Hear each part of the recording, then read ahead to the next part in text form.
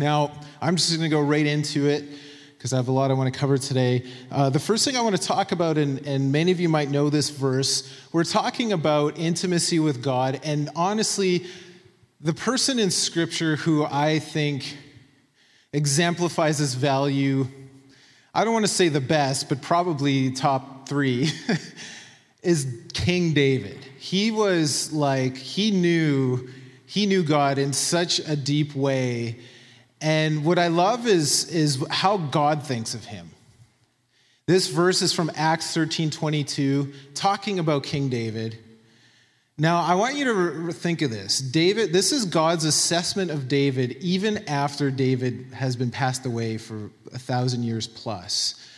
And if any of you know about David and the life of David, that's pretty phenomenal. And it really shows God's heart of mercy because David was not perfect by any means.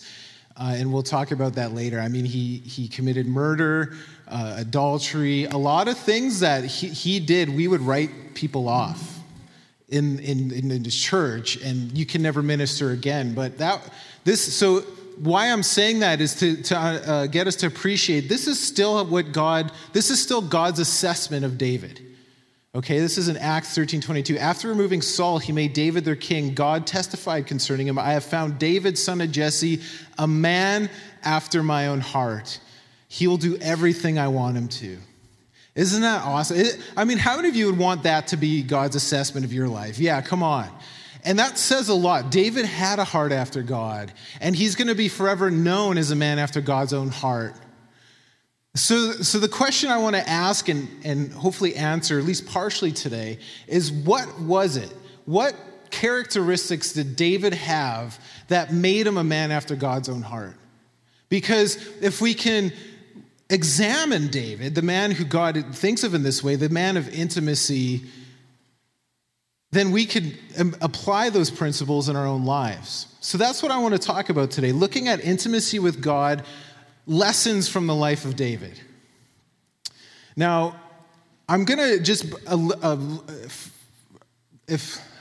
refresh our memories, if you haven't read David's life lately, by giving you some key points from the narrative of David's life, from 1 Samuel.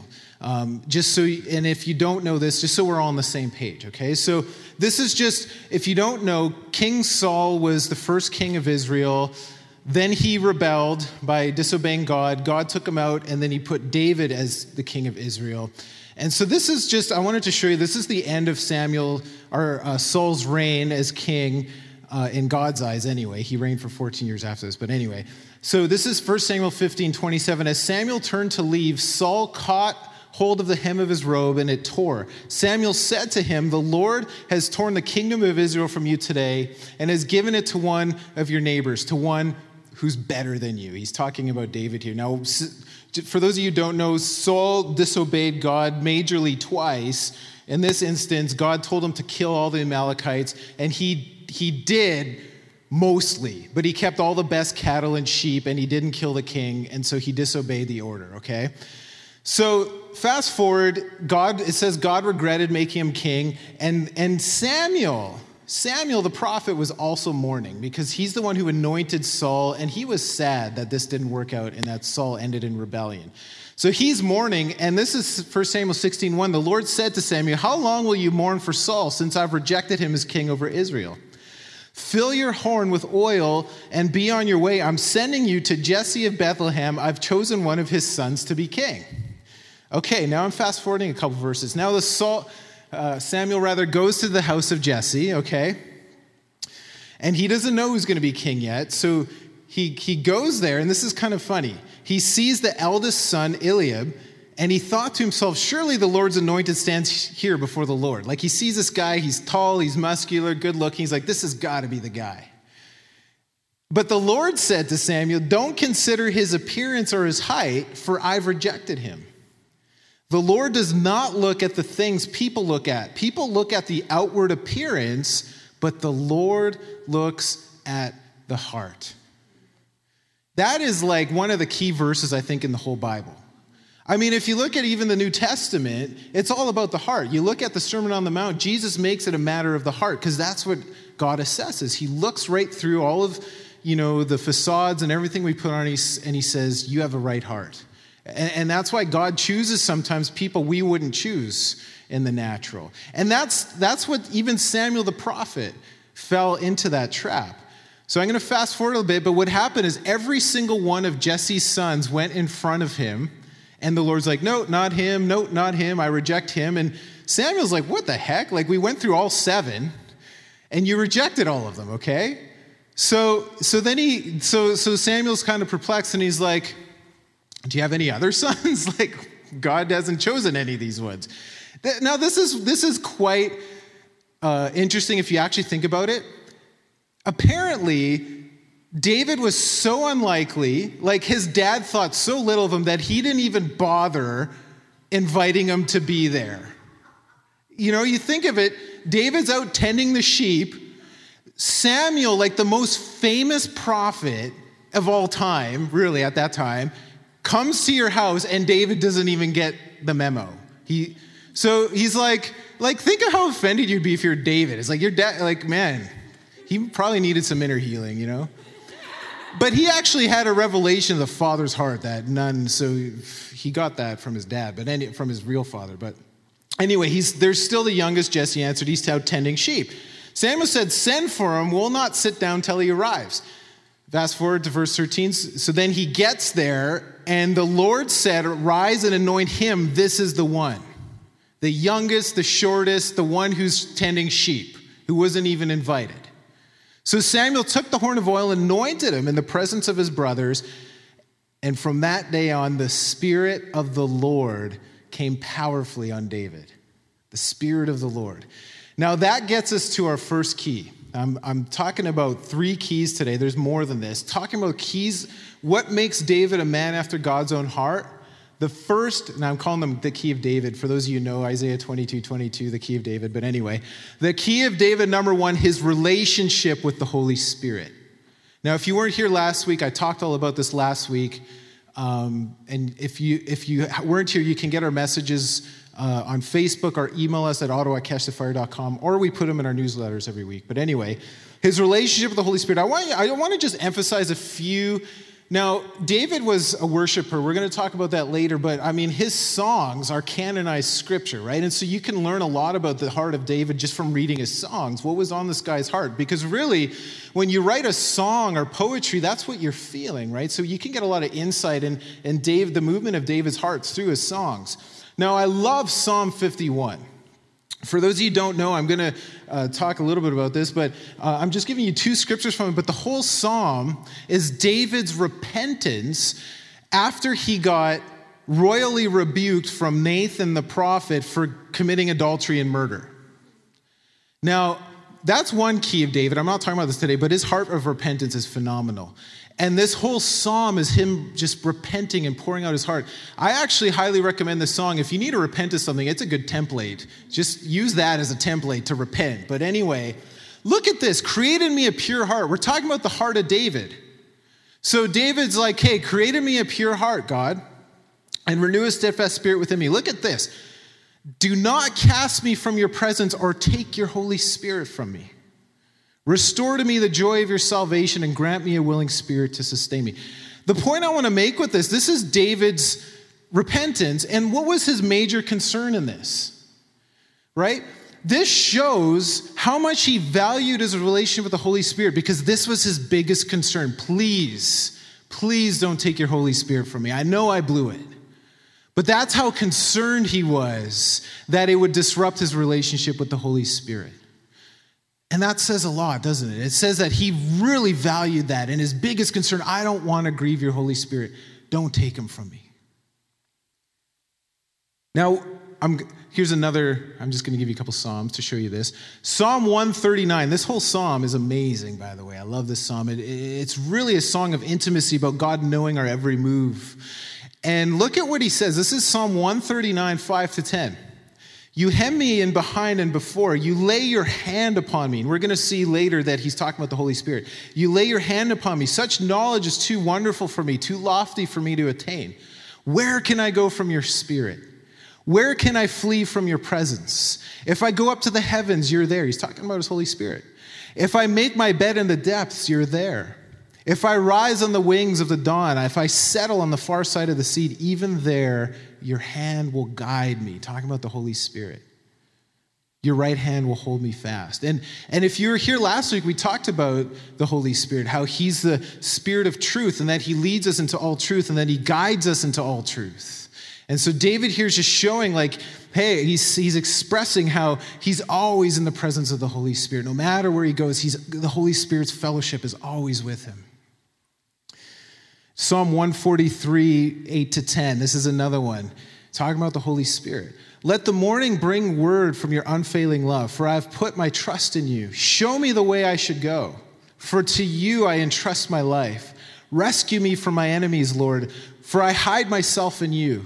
Teach me to do your will, for you are my God. May your good spirit lead me on level ground. Now, if you were here last week, we talked about, now notice here, teach me to do your will. May your spirit lead me. If you were here last week, we talked about how to hear God's voice and be led by the Spirit, and we learned that it's by the Spirit that we actually come to know God's will. It's by His Spirit. And I'm just going to show you this one verse quickly. This is from the Apostolic Prayer, Colossians 1, 9-14. But remember that it's the Holy Spirit who gives us the knowledge of His will. This is, if you look, there's a lot of parallels between that psalm we just read and this prayer of Paul. He says, for this reason, since the day we heard about you, we've not stopped praying for you. We continually ask God to fill you with the knowledge of His will, right? That was David's heart's cry.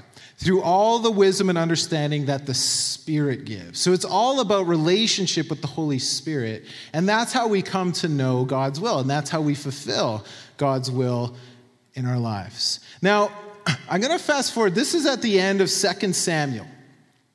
Last week, we talked about the last words of Jesus Christ before he was crucified. And if you remember, we talked about John 16, emphasizing what were Jesus' last words at the Last Supper to his disciples. And it was this, almost at the end of his last words. It's better for you that I go so that the Spirit of truth will come and lead you into all truth.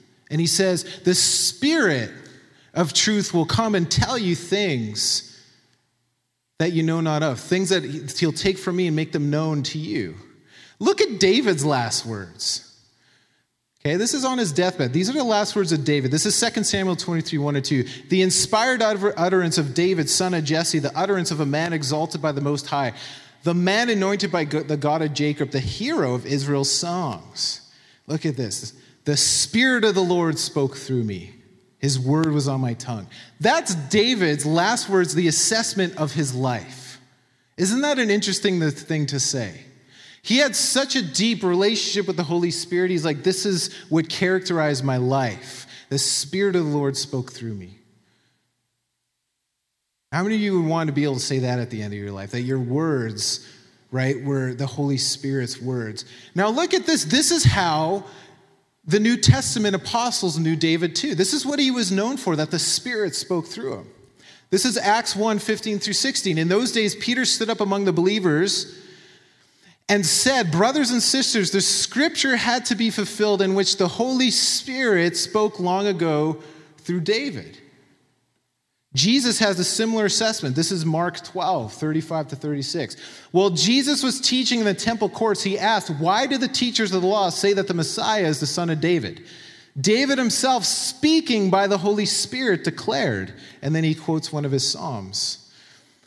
Sometimes we read this and we don't think about the implications, but the point is David was known as a man who had such a relationship with the Holy Spirit that his very words were considered the words of the Holy Spirit. Isn't that awesome? Now, we're supposed to, here's another one. Acts 4:23. I'll just read it. Verse 25. This is Peter and John speaking. You spoke by the Holy Spirit through the mouth of your servant, our father David. And then he quotes Psalm 2. Now, this is interesting. I'll quote this. This is from Psalm 2. Why do the nations rage against the peoples, applaud in vain? The kings of the earth rise up and the rulers bond together against the Lord and against his anointed one. Remember last week, in the last couple of weeks actually, we talked about Jesus Christ. The word Christ means The anointed one. The word Messiah is the Hebrew word for the same. It means the anointed one. And what does that mean? Anointed with what? The Holy Spirit. So that's what the Messiah was known for. That's what Jesus was known for. This is the first reference in the Bible to the Messiah being called the anointed one, from David. So David's saying, the Messiah is going to be the anointed one, anointed with the Holy Spirit. That's what he's going to be known for, just like his father David. Just like his father David. Now, that's what we're supposed to be known for. We're talking about speaking, that our words would be known, that our words would be the Holy Spirit speaking through us. I'm just going to show you one scripture. This is Matthew 10, 18 through 20. Okay, this is how we as believers are supposed to be. Remember, we're Christians, Christ, anointed ones, little anointed ones. We're supposed to be known for this too. On my account, this is Jesus talking, will be brought before governors, or you will be, and kings as witnesses to them and to the Gentiles. But when they arrest you, do not worry about what to say or how to say it. At that time you'll be given what to say, for it'll not be you speaking, but the Spirit of your Father speaking through you. So we're actually supposed to be known for this, that as we speak to people, as we witness about the Lord, that the Spirit of the Father is actually speaking through us. And if you know Acts chapter 2, when the birth of the church came and Peter started preaching, this is what's happening. This is the fulfillment of Joel, the prophet, that I'll pour out my Spirit in the last days upon all flesh, and my sons and daughters will prophesy, right? Young men will see visions, old men will dream dreams. In other words, all of us as believers, as Christians, are supposed to be having the Spirit of the Lord prophesying through us, that we're supposed to be speaking the words of God through the Holy Spirit. It all comes from intimacy with the Holy Spirit, by the way. That's where it comes from. That's how we come to know him, so that we know his thoughts, we know his words, and that they would speak through us, that he would. So the application, now we're talking about the keys of David, his relationship with the Holy Spirit. The application for us, talking about intimacy with God, is we need to develop our relationship with the Holy Spirit. And we talked a lot about that last week, but that is a really huge key. Okay, it's the Holy Spirit, the tangible presence of God here on earth with us through Christ, that we experience the Father heart of God. Romans 5:5, right? That he shed his love abroad in our hearts by the Holy Spirit who he's given to us. Now, I talked about this last week, but this is just showing how important it is that we develop that. Now, if you notice, I mentioned this, but I'll mention it again. 2 Corinthians 13:14. If I had to pick one verse that would describe our faith, I mean just one. If I was forced to, this would probably be it. Okay, because this talks about every single ministry that each member of the Trinity emphasizes or is focused on. So everything, the predicate of everything in our faith is the love of God. Okay? He loved us so much, he sent his son to die for us, that whoever believes in him will be saved by grace. And then once we're saved, we have the fellowship or communion with the Holy Spirit. That's a reality. So that's Paul's prayer. This is the very last verse in 2 Corinthians. May the grace of our Lord Jesus Christ, the love of God, and the fellowship of the Holy Spirit be with you all. And that's what I'm talking about, fellowshipping with the Holy Spirit. You know, a really good book on this, I would recommend it, is Benny Hinn's book from like 25 years ago called Good Morning, Holy Spirit. How many of you read that book? Oh, okay, most of us anyway. If you haven't, that's one of those books I'd recommend to all believers, especially if you're new in the faith, talking about an intimate relationship with the Holy Spirit. He's not an it, he's a person, and you can have a sweet, sweet fellowship with him. Now, just to remind you, or if you're new here, this is an imperative. This is how we're supposed to live as new covenant believers. Okay? This is from Galatians 5, verse 16, 18, and 25. So I say, walk by the Spirit, and you'll not gratify the desires of the flesh. But if you're led by the Spirit, you're not under the law. Since we live by the Spirit, let us keep in step with the Spirit. You see that? We're supposed to live by the Spirit. We're supposed to be led by the Spirit. We're supposed to keep in step with the Spirit. And what I mentioned last week, this is how Jesus lived. He was conceived by the Spirit. He was empowered by the Spirit. He did ministry by the Spirit. He was led by the Spirit. He spoke by the Spirit. And he was raised by the Spirit. And I have all the scriptural references for all those. The first thing Jesus did when he was anointed, when he got the Holy Spirit rested upon him after he was baptized in the River Jordan, it says he was led by the Spirit in the wilderness.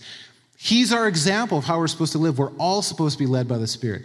Look, Romans 8:14 says the same thing. For those who are led by the Spirit of God are the children of God. So that's what makes us children of God. That's how we're supposed to live our lives. And the only way we can do that is by knowing him intimately. He creates the character of Christ in us. He conforms us to the image of Christ. We talked about last week from 2 Corinthians 3:18. That we're changed into his image from glory to glory, with ever-increasing glory, which comes from the Lord, and then it says, who is the Spirit. It's the Spirit who changes us into the image of Christ. Now, without being too redundant, or if you're new here, I'll just say you can listen. We talked all about that last week. How to hear God's voice, be led by the Spirit. So if you want, I send these notes in our newsletter and stuff or on Facebook. I just wanted to emphasize that because I want to go into new things this week. But how to hear God's voice, be led by the Spirit are on these notes if you want to hear that. Now, key number 2, that was key number 1, is relationship with the Holy Spirit. David highly valued that so much. The second key, talking about how to be a person after God's own heart, is he inquired of the Lord all the time. Okay, this was a characteristic that David had. You read the life of David over and over and over and over again. When he was making decisions, it said he inquired of the Lord. Going back to 1 Samuel, we're talking about the narrative of David now to show you this. So this is from Samuel 13. This is where Saul went wrong. King Saul, okay? He disobeyed God, and this is the first major time he disobeyed him. This is 1 Samuel 13. What happened is the Philistines were coming and attacking them, and he was waiting for Samuel to come make the offering, and he buckled under the pressure because there's this huge army coming after him, and his army was scattering. So he freaked out, and he did the offering. And then Samuel came, and this is what happens. He's like, what have you done? And Saul replied, when I saw that the men were scattering and you didn't come at the set time, and that the Philistines were assembling at Michmash, I thought, now the Philistines will come down against me at Gilgal, and I have not sought the Lord's favor. So I felt compelled to offer the burnt offering. He did it out of his own flesh. I felt compelled, right? And I did this. Look at the consequences of that disobedience. It's phenomenal. That he made a sacrifice an hour too soon, and this is what happened. You've done a foolish thing, Samuel said. You've not kept the command of the Lord your God and God gave you. If you had, he would have established your kingdom over Israel for all time. Isn't that crazy? In other words, Jesus would have been known as the son of Saul, not the son of David. But because you disobeyed the command of the Lord, you blew it. And this is what happened. But now your kingdom will not endure. The Lord has sought a man after his own heart, talking about David, and appointed him ruler over his people, because you have not kept the Lord's command. Okay? Now, this is serious stuff. I'm just going to show you this. This is the Old Testament. This isn't just a New Testament imperative that we be led by the Spirit. This is the Old Testament. This is from Isaiah 31:2. Talking about the importance of inquiring of the Lord. Okay? So, and be led by a Spirit. Woe to the obstinate children, declares the Lord, to those who carry out plans that aren't mine. Okay? Forming an alliance, but not by my Spirit. How many, it's just common in our culture just to make plans without inquiring of the Lord, right? This is a good idea, let's just do this. I'm sure God would like that, right? I mean, we're all probably guilty of that. We talked about that last week a little bit. How the early church so valued the Holy Spirit that when they were making a decision about circumcision, the apostles came together and then they wrote a letter to the Gentiles. This is Acts 15, saying, it seemed good to the Holy Spirit and to us not to put these burdens on you. That's how integral it was. We talked all about how they were led by the Spirit in the book of Acts, all throughout the book of Acts. Okay? And that's how we're supposed to live. This is, even in the Old Testament, that's how they're supposed to live. So then he says, heaping sin upon sin. Who will go down to Egypt without consulting me? Talking about inquiring of the Lord. Who look up for help to Pharaoh's protection, to Egypt's shade for refuge. Now, with that being said, we see why Saul, how he went wrong. He didn't inquire of the Lord. He did it because I felt compelled to. David did something because the Lord told him to, because he always inquired of the Lord. Now, we're going back. Look at Acts 13. Now, in light of that, I want to reread the scripture. Look at what it says. I have found David, son of Jesse, a man after my own heart. He will do everything I want him to do. The New King James Version says, who will do all of my will. That's what made him a man after God's own heart.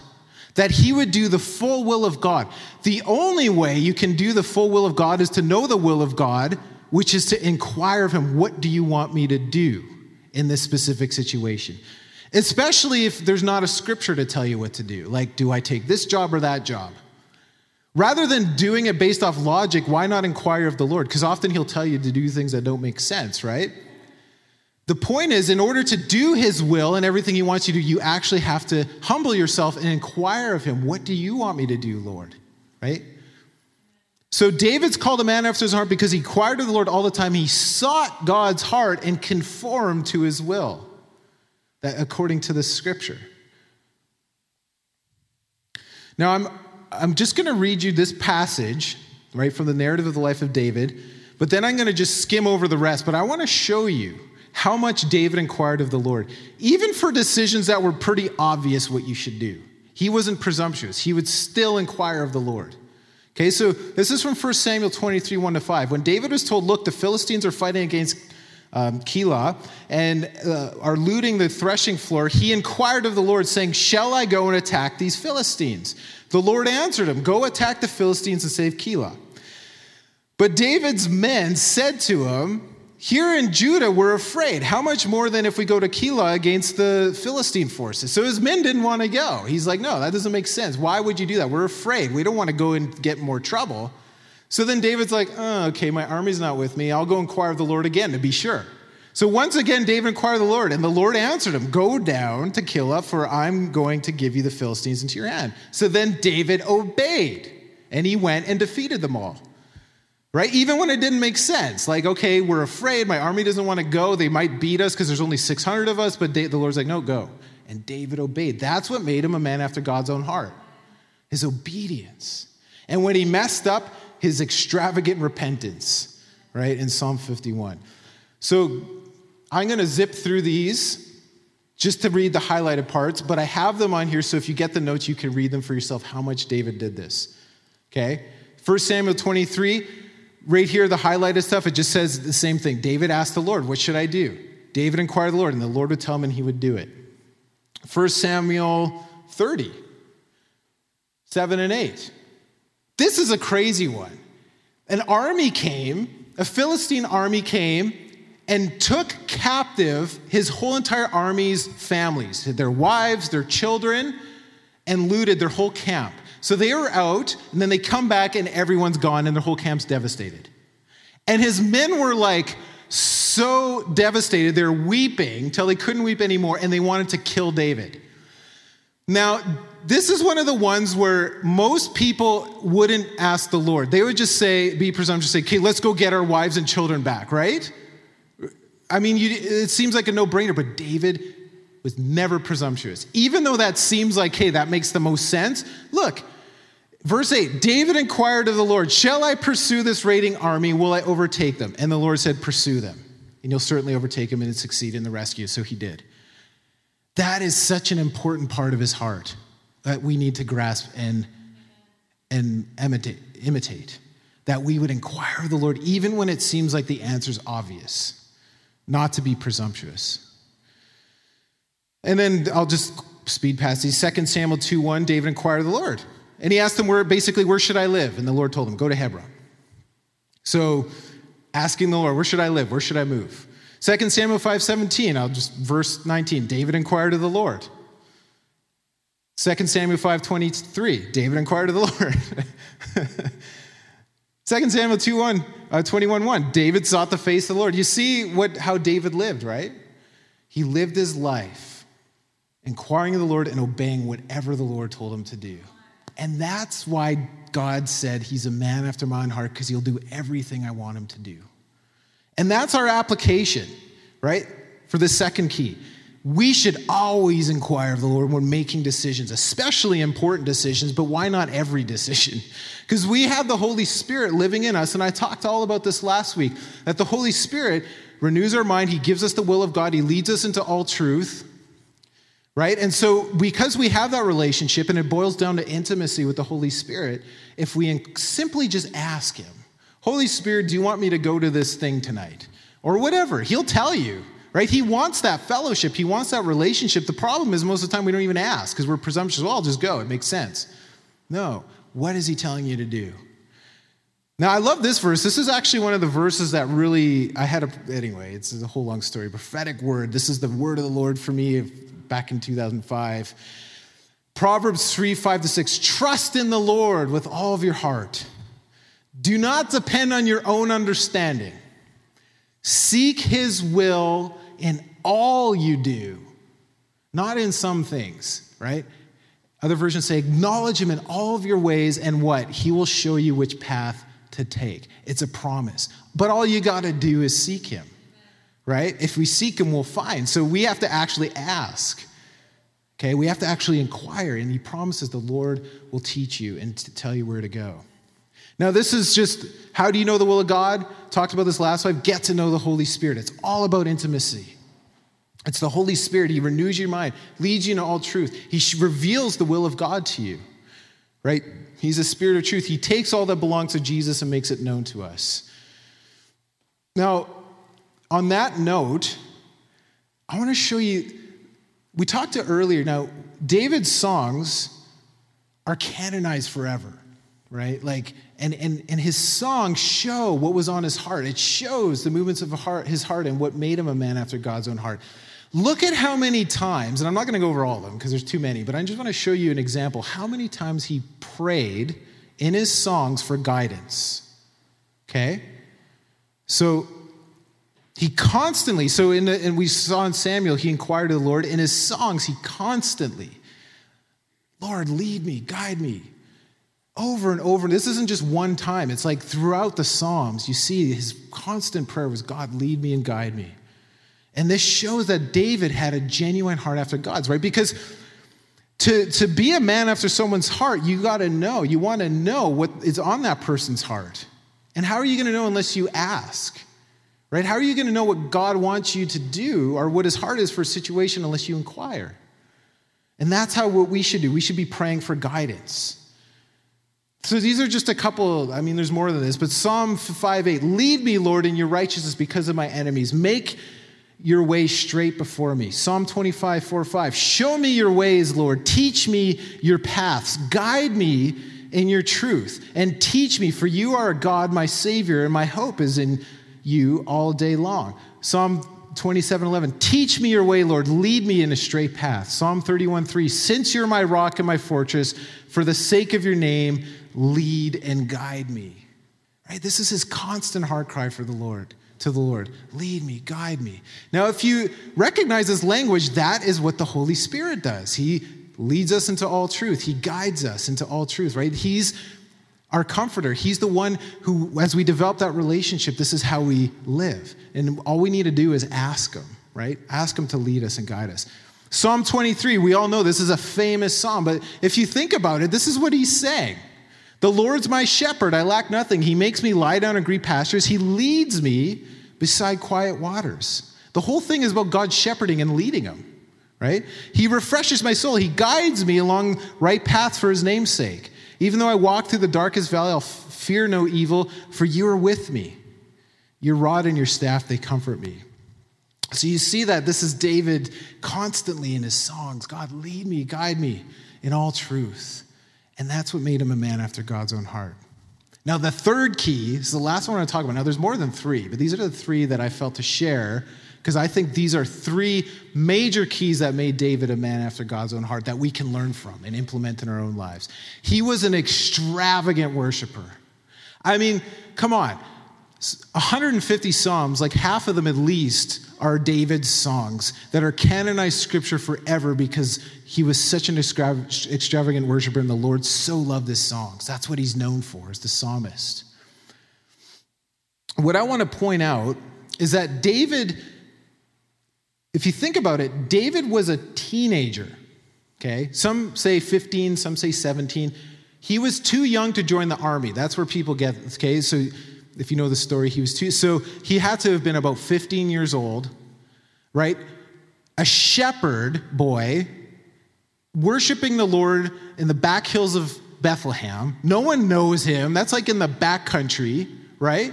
What was he doing? Worshiping the Lord. And that, when he was 15 years old, is when the Lord noticed him. That's when he said, I found someone better than you to Saul, and I'm going to anoint him king, a man after my own heart. Because he was there by himself worshiping the Lord, right? So, it is this heart of worship that made him noticed by the Lord. And that gave him that intimacy with the Lord. Now, we talked about where, if you remember where we started in 1 Samuel 13, it says, the Holy Spirit came powerfully upon David. And that was my first point. His relationship with the Holy Spirit was one of the keys to intimacy with the Lord. This is the very next verse. Verse 14, look at what happened to Saul. It says, now the Spirit of the Lord had departed from Saul, and an evil spirit from the Lord tormented him. Isn't that intense? That gives us a little glimpse why David probably prayed in Psalm 51, don't let your Holy Spirit depart from me, because he saw how devastating that was when that happened to Saul, right? So Saul said to his attendants, find someone who plays well and bring him to me.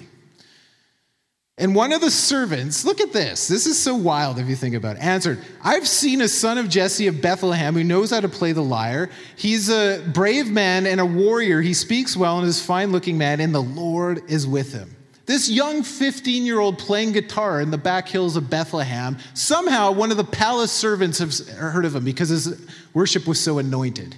And he's like, the Lord is on this guy. He plays really well. Why don't we get him? So they go and get him from tending sheep. And look at this, verse 23. Whenever the Spirit from God came on Saul, the evil spirit who tormented him, David would take up his lyre and play. Then relief would come to Saul, and he would feel better, and the evil spirit would leave him. Isn't that amazing? David's worship was so anointed that he would play and demons would flee. It was so powerful that people throughout Israel knew of the shepherd boy David because of his anointed worship. And that's what got him noticed. That's what promoted him to the palace and where his ministry really started, because of his worship, because of how he played songs before the Lord. Now, our application, extravagant worship is a key, a major, major key to intimacy. Major key. And I'm going to show you this in the New Testament. This isn't an Old Covenant thing. Look at what Paul says about this. This is really interesting, and I want to just hit on this for a minute. This is from Ephesians 5. I'm going to start in verse 15, but through 20. Be very careful then how you live, not as unwise, but as wise, making the most of every opportunity, because the days are evil. Therefore, do not be foolish, but understand what the Lord's will is. We're talking about the will of the Lord, right? What is the will of the Lord? He tells us, verse 18, do not get drunk on wine, which leads to debauchery. Instead, be filled with the Spirit. That's what the Lord's will is. Be filled with the Spirit. Now, this is an interesting connection I want to make that you may not have thought of. Paul didn't stop there. How do you be filled with the Spirit? This is the answer. Speaking to one another with psalms, hymns, and songs from the Spirit. That's how you be filled with the Spirit. Notice Psalms. Think about David's Psalms are so anointed that he's saying if you speak to one another with these, you're going to be filled with the Spirit still. Hymns and songs from the Spirit, spontaneous songs that the Holy Spirit gives to you. That's how you be filled with the Spirit. Always sing and make music from your heart to the Lord. We're talking about matters of the heart, right? God looks at the heart. And so he's saying, in order to be filled with the Spirit continually, you need to sing songs, whether they're psalms, hymns, or songs from the Spirit, from your heart to God, and you'll be filled with the Spirit. That's what his will is. Talking about relationship with the Spirit, talking about intimacy, right?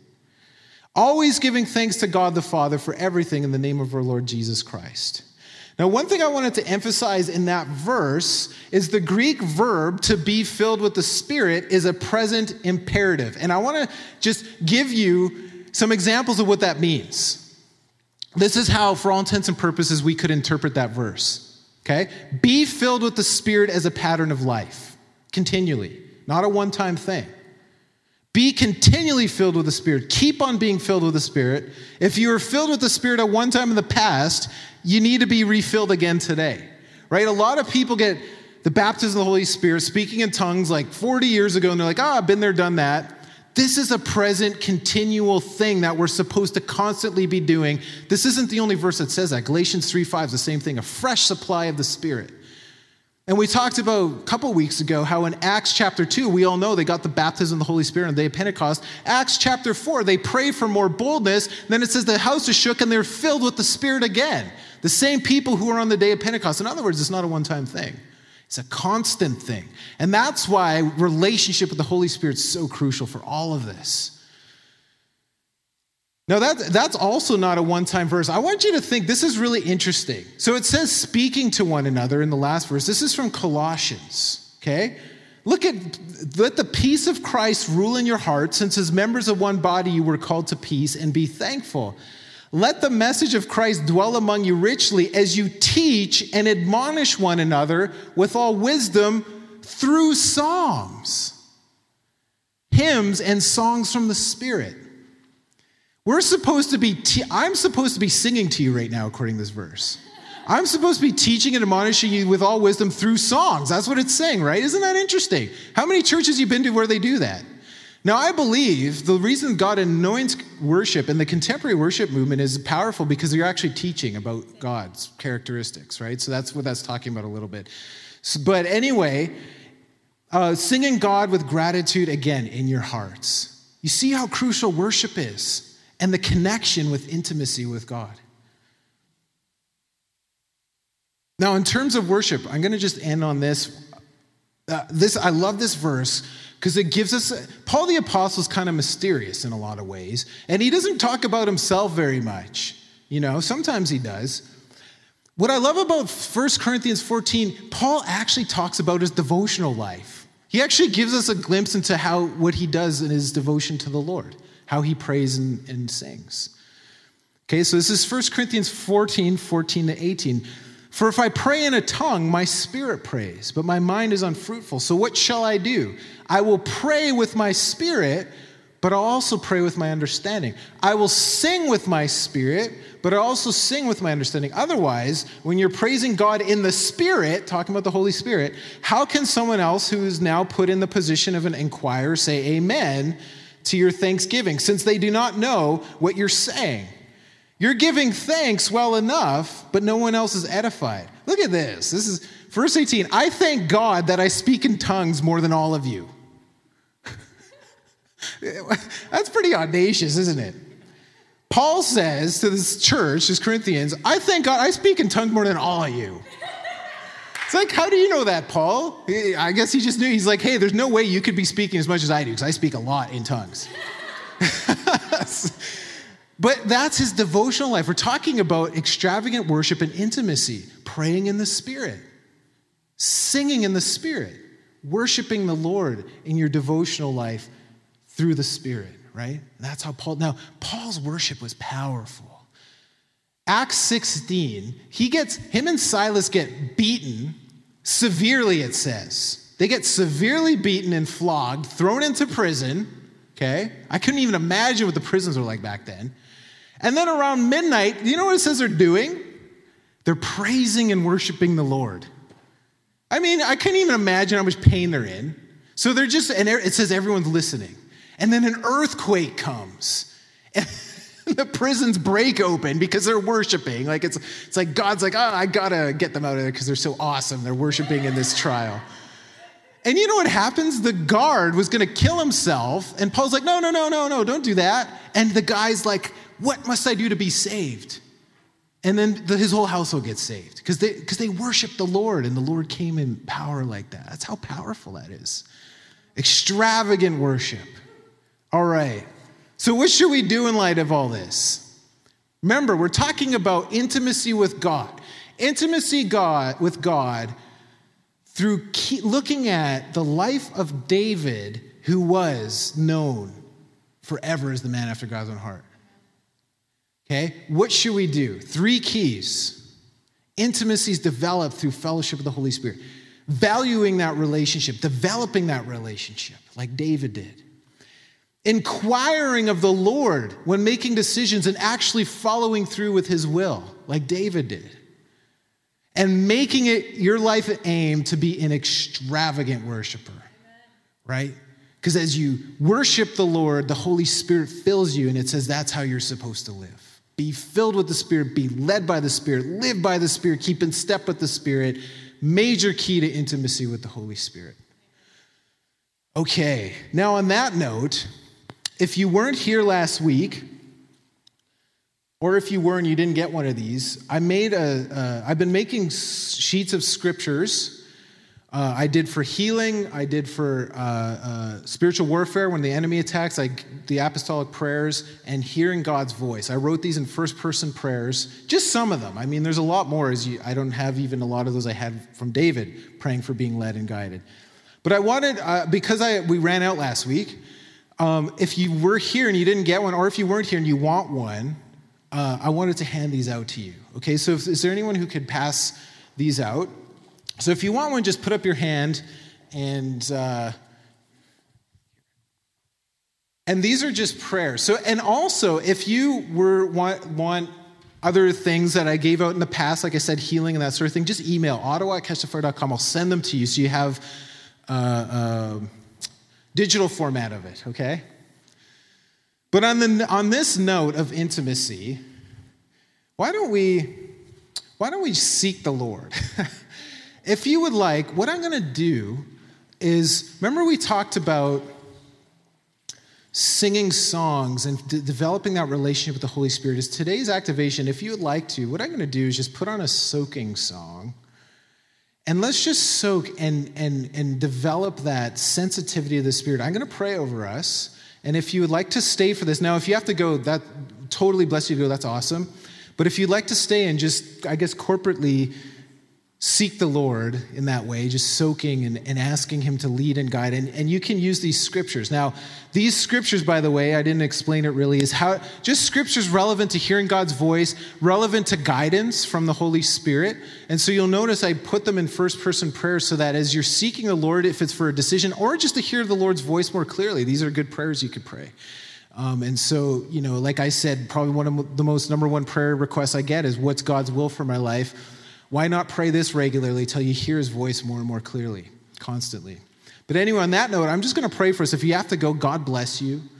If you're a first-time visitor, like I said, you can fill out a Connect card and Brian will give you a gift at the back. Otherwise, we also have hospitality, food, snacks, coffee in the hall just to your left if you go in the hall for fellowship. We'd love to have you guys hang out and get to know each other and stuff. But on that note, I'm just going to pray over us. And feel free to stay and soak if you'd like. So, Father, we just thank you so much for your goodness in our lives. We thank you so much, for your faithfulness, Lord. And God, I thank you that you are a personal God who loves us so much. And that you're always with us, that you lead and guide us into all truth. And just like David, and just like your son, Jesus, and just like Paul and the other apostles who lived their lives constantly being led by your Spirit, we just ask for that fresh infilling of your Spirit, Lord, that you would teach us how to be led by you, that we would live our lives by the Spirit, and that we would be so in tune with your Spirit that we would even, as we speak, that we would be known as people whose words were the very words of God through the Spirit, that it would be not us speaking, but your Spirit speaking through us. And so, Lord, that's our heart's cry, that you would just be with us, that in this new season, that we would develop that deep intimacy with your Spirit, and that we'd be completely led and guided and obedient so that every single one of us would be known as men and women after your own heart when we meet you face to face. So I just bless every single person here, God. I bless them to hear your voice more clearly and to know you more intimately. In Jesus' name, amen.